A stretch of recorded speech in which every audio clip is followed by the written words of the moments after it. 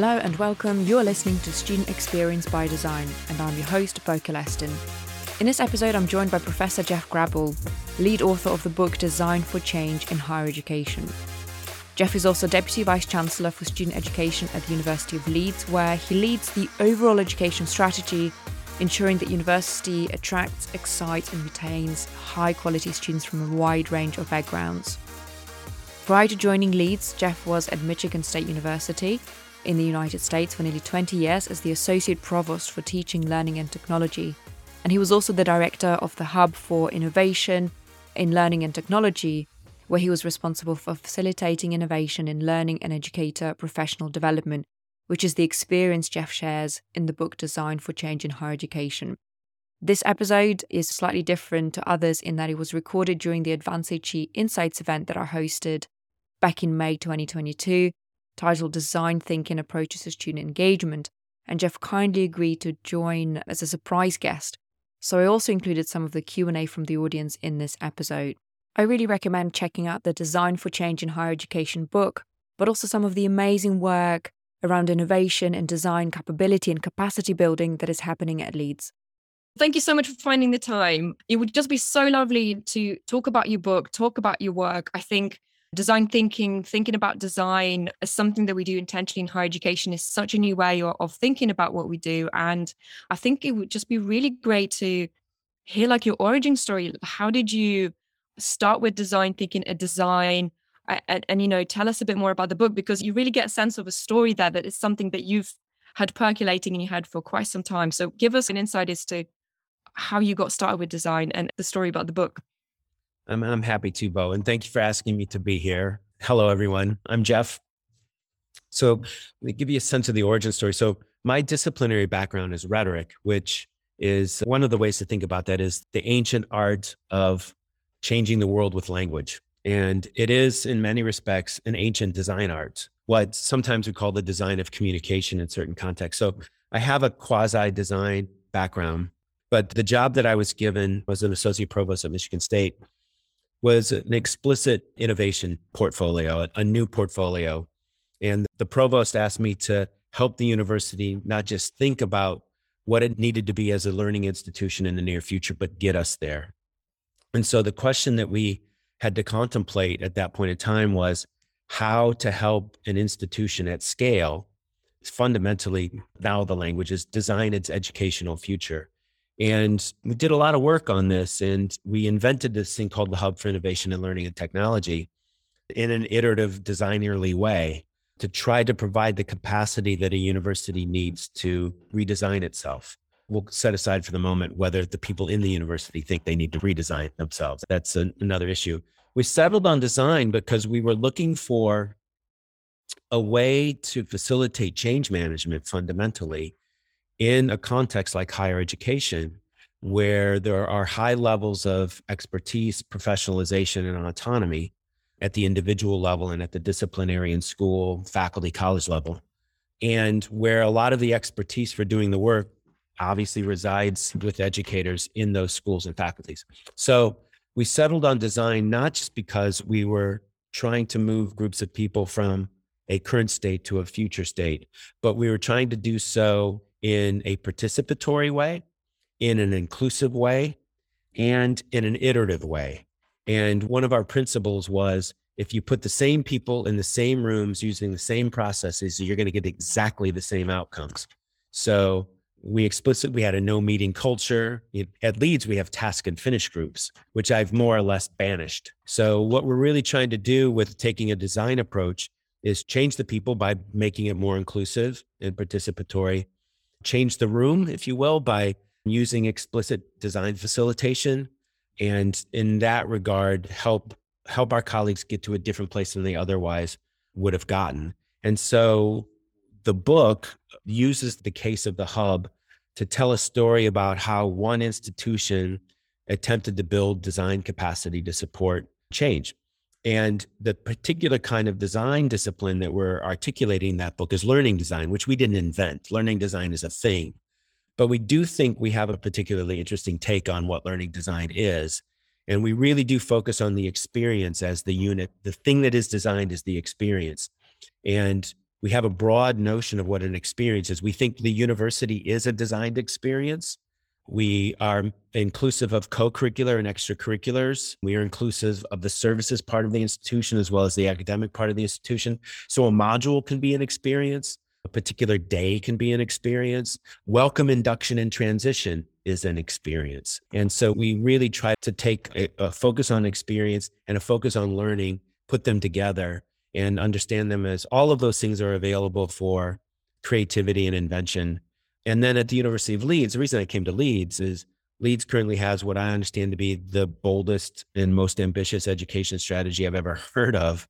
And the vice chancellor has we're inviting the entire campus, all 40 schools, to imagine their educational provision for the near future. So the question is, what is your program of study for the next 20 years?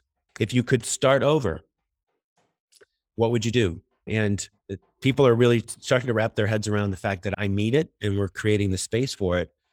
But we have the same problem at Leeds that we had at Michigan State, which is how do we provide the capacity and support for colleagues in schools to do this work? And this is where we have to be humble about where expertise lives on a campus, because I know professors like me think we know everything. And, how could somebody in a Center for Teaching and Learning help us design something? They don't know anything. They don't know my discipline. But of course, people like me need to be much more humble about where expertise lives on campus. And so it's a team sport. And we're trying to build learning design capacity at Leeds, just as we developed learning design capacity at Michigan State, so that when the School of Law is trying to imagine what legal education for the next 20 years might look like, we can partner with them in a design team, which is a little bit of my central capacity and a lot of bit of the school capacity, put that together, take them through an iterative design process. We have a few years to do that and get to a different outcome than we otherwise might. So let me pause there. Bo, how's that for an origin story? So, I'm just frantically taking notes because I want to capture all of this and just see what else we can pick up as part of today. It's so interesting and huge projects. I think one of the things that really resonated with me about what you just said and in the book is this idea of language. Even things like change management, it just spooks so many people. And one of the things that, it's not a direct quote, but it's something along the lines from the book, is we need to sort of move away from definitions and professional boundaries. In the book, it just says they are simply not helpful. But yet in higher education, we do have a very strong sense of identity.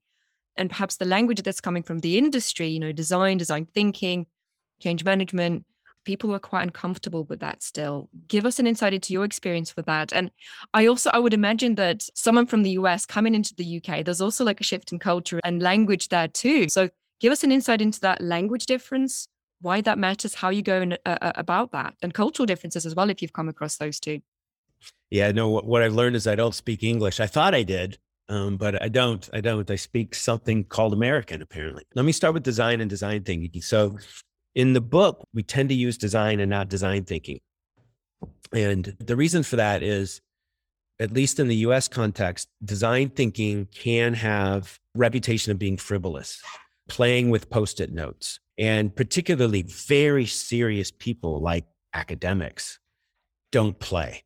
And so notions of play and experimentation, I love them. I think they're great. But what we learned at Michigan State, and I think it's just as true at Leeds, is very serious people don't do things like that. And so, so we go to great pains in the book to articulate a theory of design that's grounded in language. I'll come back to language, and really make it clear that a design inquiry is an inquiry. So it has an invention moment, an ideation moment, but it also has to have an analytical moment. So we have to do our sums. And so if all we do is ideation, so I did a project with IDEO, for example. Michigan State did a project with IDEO, and I thought, oh my gosh, we're going to learn so much. That's the origin story of design. I thought they were awful. So it was all ideation and no analysis. And so we really, at Michigan State and here, are really working hard to make sure that if we open up the inquiry, we have to help people close the inquiry and do the analytical work, come to some conclusions, have some conversations about what counts as evidence and what we're going to believe and not believe. And then the last bit is iteration, because this almost never happens. You have to have the courage to iterate. So you have to make something. So we're going to do the opening up. We're going to do the ideation. We're going to do the analysis. The analysis tells us to do something. We have to have the courage to do it, try it, learn from it, and do it again. So The magic for us at Michigan State was, could we get a group of colleagues to iterate twice? If we could get them to iterate twice, they were on their way. They were changed. They were going to end up in a different place. So I think that's why we've tended to trend more towards design and not design thinking, to try to avoid some received notions that I'm going to make fun of my very serious colleagues again, that they don't play and do design thinking. They're serious academics. You're right about language. So we talk about the fact that what we really do is we design conversations.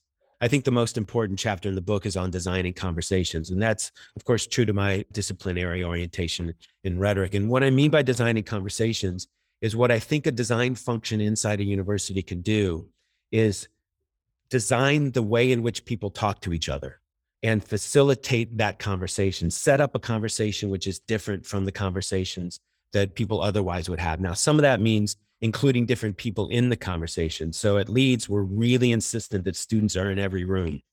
And increasingly, we're going to get to the place where students are on design teams and have some facilitative agency in that regard. So part of that designing the conversation is designing who's in the room, designing the rules or the boundaries of the conversation. How are we going to talk with each other? So what does the inquiry look like, in other words? So we control that part of the conversation and then mostly sort of nudge and nurture it along the way.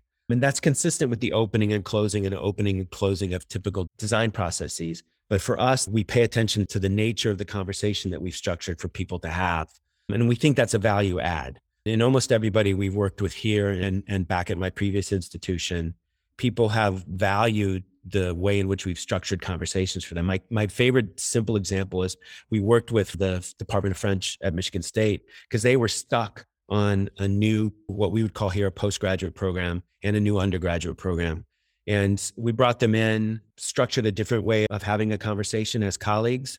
And once we did that for them, we spent 2 hours with them, they were off and running. And they would always come back to the hub as the place where they did that work. So physical space is kind of part of the story too, but they didn't do that work in their department. They came to us to do the work. But once we structured the conversation with them, they were able to carry it on themselves. So the nature of the language inside that conversation matters a great deal too. So is that useful, Bo, in terms of your question about language? Yeah, absolutely. I love this idea of design conversations and conversation as a design practice. That's another thing that I picked up from the book straight away. I'm wondering, especially again, moving from US into the UK context, where US is seen here as like this interdisciplinary haven and everything's working so smoothly. I'm sure there's truth to it, but there's also challenges. What are those disciplinary differences? You mentioned the Department of French, and from your kind of eagle view perspective, how are you navigating designing those conversations across different disciplines, but also functions, professional services, academic, different kinds of staff, third space professionals? Does discipline and function matter? Always. And it matters that the U.S. is, in my experience, the U.S. is not an interdisciplinary haven at all. I have not found in this regard the U.K. to be all that different. Now, the U.K., higher education in the U.K. is more highly regulated than in the U.S. There's no question. And so there's sets of externalities that put pressure on what's possible in UK higher education that aren't in the US. And so the US institutions have more degrees of freedom. They don't take advantage of them necessarily. I'm not sure that they really know that they have them, but disciplines matter absolutely in the US. And so all of the trans and interdisciplinary work we were able to facilitate at Michigan State begins first with the discipline. And that's just the way it is. That's, most of my colleagues' commitment is to the discipline first and maybe the university third or fourth. And so that is just as true in the US as I found it at Leeds. So we're really careful. We always, in our practice, we try to exert a tremendous amount of care and love towards people's disciplinary identities. Because at the end of the day, this is identity work, and people are going to resist things that threaten their identities in a way that they can't own. I'm not really answering your question, but we have that. This is a huge problem at Leeds, by the way. So the way in which incentives are set up inside Leeds really push against transdisciplinary teaching in particular. The research is a little bit easier to do, but to build transdisciplinary programs at Leeds, there's a bunch of structural impediments. I think they're mostly cultural, to be honest with you. I can deal with some of the structural impediments given my role. The cultural impediments are why we need a design conversation. We need to get the right people in the room, having an intentional conversation so that they can work their way through some of the cultural things that are in the way. That's so interesting. And so someone who's gone through that process in multiple institutions, and one of the questions I certainly get a lot, and I'm just starting to dip into all of this is how do you get started? How do you find that lowest hanging fruit, especially someone who's got a remit and the responsibility, but not necessarily the power? Is there advice or a trick or something that you would want to say to people? What's that first step? What's that lowest hanging fruit? That's a great question. So let me tell you what we're doing at Leeds. Leeds is different than Michigan State, and so it needs a different thing. But what we did both at Michigan State and at Leeds is we're just getting started. And so I think we have to take our own advice. So if we want to move in an agile, iterative way, then I have to behave in an agile and iterative way. And so what that means in practice is a little scary. It means that we have to start doing the work before we're really ready to do it. I don't know any other way to do it other than that. You have to build the road as you walk it in this space. And by the way, we're willing to talk with you and collaborate with you. Everything we're doing at Leeds is you can see everything, you can know everything. We're a complete open book and we would welcome the conversation. So what we're doing at Leeds is probably because they knew I was coming in the business case for the education strategies, they built in this thing called the Learning Design Agency. So they imagined that Leeds would have something like the hub for innovation and learning and technology.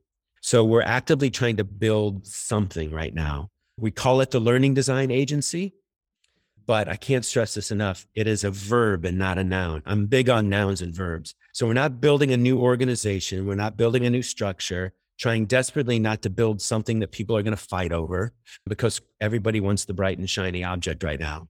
By building a verb, what I mean is we're trying to build learning design capacity on this campus.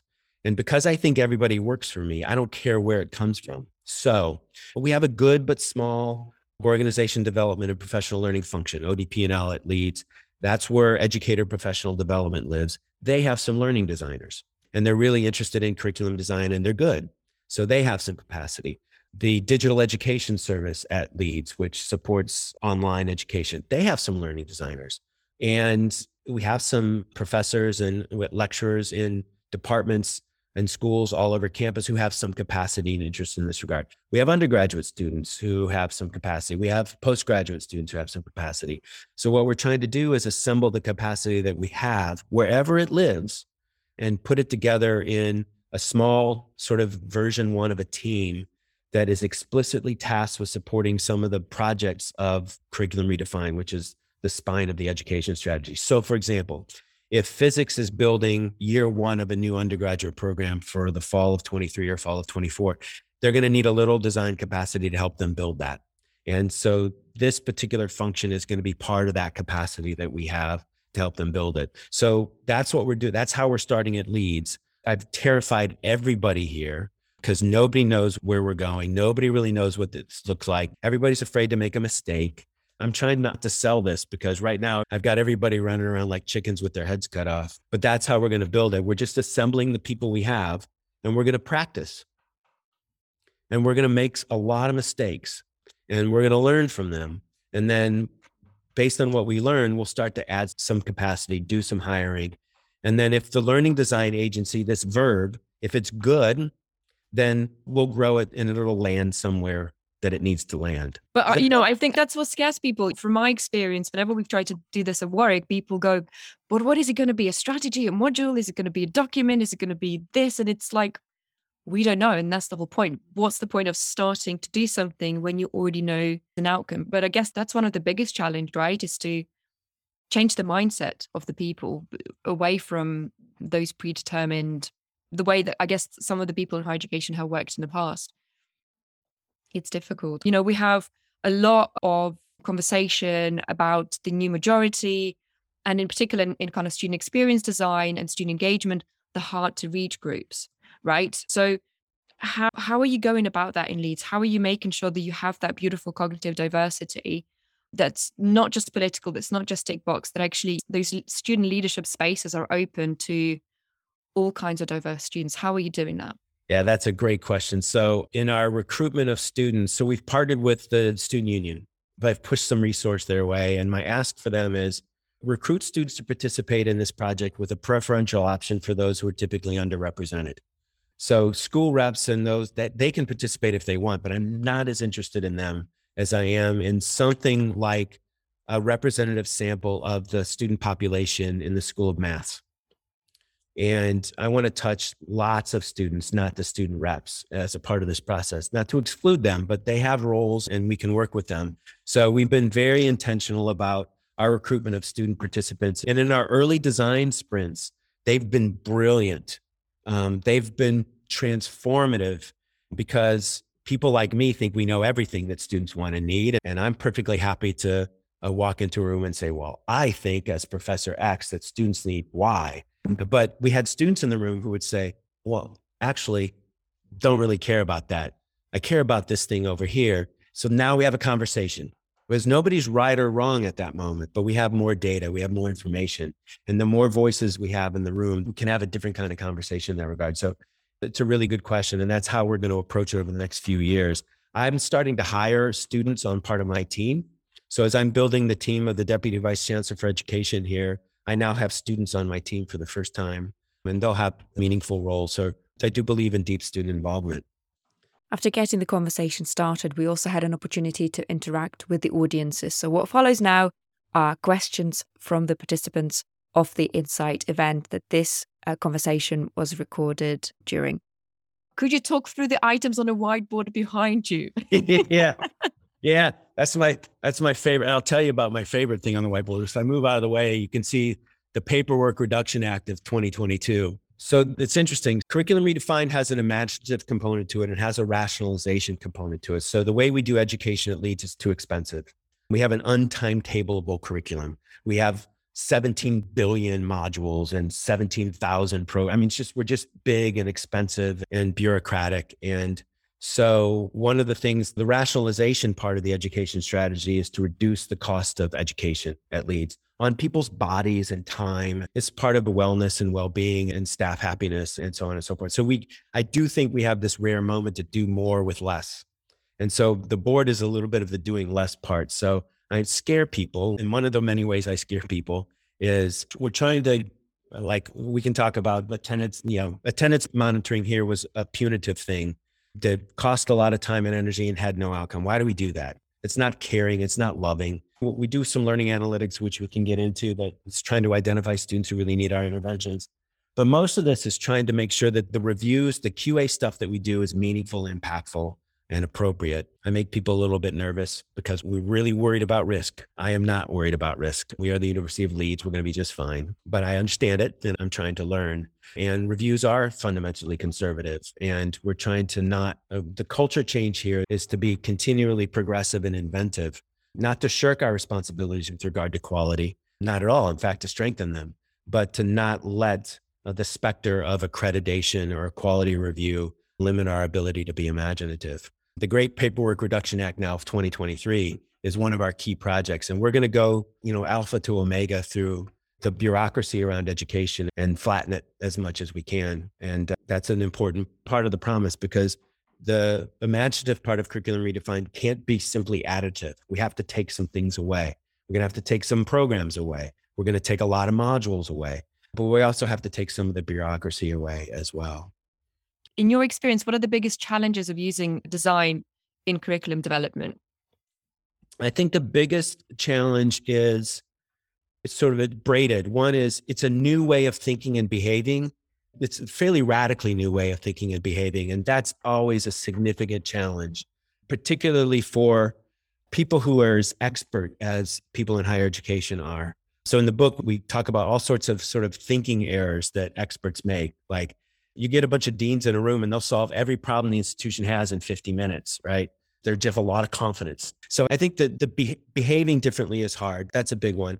And I really do think the courage to iterate and to iterate quickly is a really hard problem. In a more waterfally way of doing things in higher education, everything takes 3 years, which means the costs of making a change after 3 years of investment are stratospheric.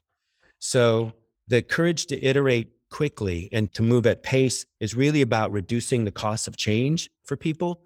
Because if they pilot something for 6 weeks in a module and really try to understand it and make some adjustments or just stop doing it based on a 6-week investment, that's manageable. But if it's articulated as a giant pilot project that runs for 3 years, at the end of 3 years, everybody's exhausted and bored. So there's never a second version of it. And so I think that that's really the biggest challenge. That's probably the part two of the biggest challenge. Give us an example of that double diamond, double iteration at Michigan State that you mentioned earlier. What was the first and second iteration? Can you give us an insight into that process? Yeah, the cleanest one was we've done some work, which I'm really proud of with Apple. So we've done some stuff which is like first in the United States with Apple. The simple version was we built an iOS design lab at Michigan State, which started as a co-curricular learning experience open to anybody using the challenge-based learning curriculum that Apple uses elsewhere in the world. That's a longer story. And we built the first version in 3 months and had students in it in month 4. And the first version was fine. Students had a good experience. It was in the co-curriculum. We learned a lot about it. Version 2 launched a couple of months after version 1 ended. And because we were working in the co-curriculum, we could work in a little bit of a different time scale. Had no problem recruiting students. Version 2 of that was very different from version 1. Version 3 or 4 was in the curriculum, at which point we'd found a place to land it in a module that was a transdisciplinary module. Any student could do it. And we had different teachers. We had yet a different version of a curriculum. So I think that's the cleanest version of it. And that's one of the reasons it's the cleanest version of it is we built that inside the hub. So I had complete control over it until we put it in the curriculum, and then somebody else had control over it. And that was always the intention. Invent it in the hub, put it in the curriculum. If you were to design a new degree program, how would you test it and iterate it before students are actually enrolled in it? It's a great question. So the way I would do it is I would design it with reference to the adjacent programs that already exist. So we could test out modules and parts of modules with the students we already have. In the online space, we're using short courses as our design platform. So instead of rolling out fully online programs, we're first rolling out short courses, testing the market, testing learners, iterating in that way. So we try to use existing students and adjacent programs and things like short courses to do that testing and design work at Leeds. And Bo, you mentioned earlier about sort of hierarchies and power differentials in terms of academic staff broadly conceived. That's a huge problem. It's more of a problem here than it is in the US because the sense of hierarchy, at least at Leeds, is pretty significant. I've learned that it's very important for me to be a professor. Who knew? And there's opportunities for abuse and bullying in that dynamic. When I ran the hub, that core team in my portfolio was the hub. I had other things going on. That was the first time my closest colleagues were not tenure track or tenured professors. And I got to see how my colleagues treated the non-academic professional staff of the institution. And I was not pleased at all. In fact, really angry about it, still really angry about it. And so part of the cultural change I'm trying to pay attention to at Leeds is being kind and loving and generous with each other, because that's the right thing to do. And we can't get this work done if we're not. I love that. That to me almost sounds like Adrienne Marie Brown's emergent strategy kind of work. What's inspiring? What are you reading? What is sort of underpinning some of that thinking and your own innovation of self, the kind of conversations you're having with yourself as a person, as a professor, as a professional? Could you give us an insight into what inspires you so we can also be inspired by those things?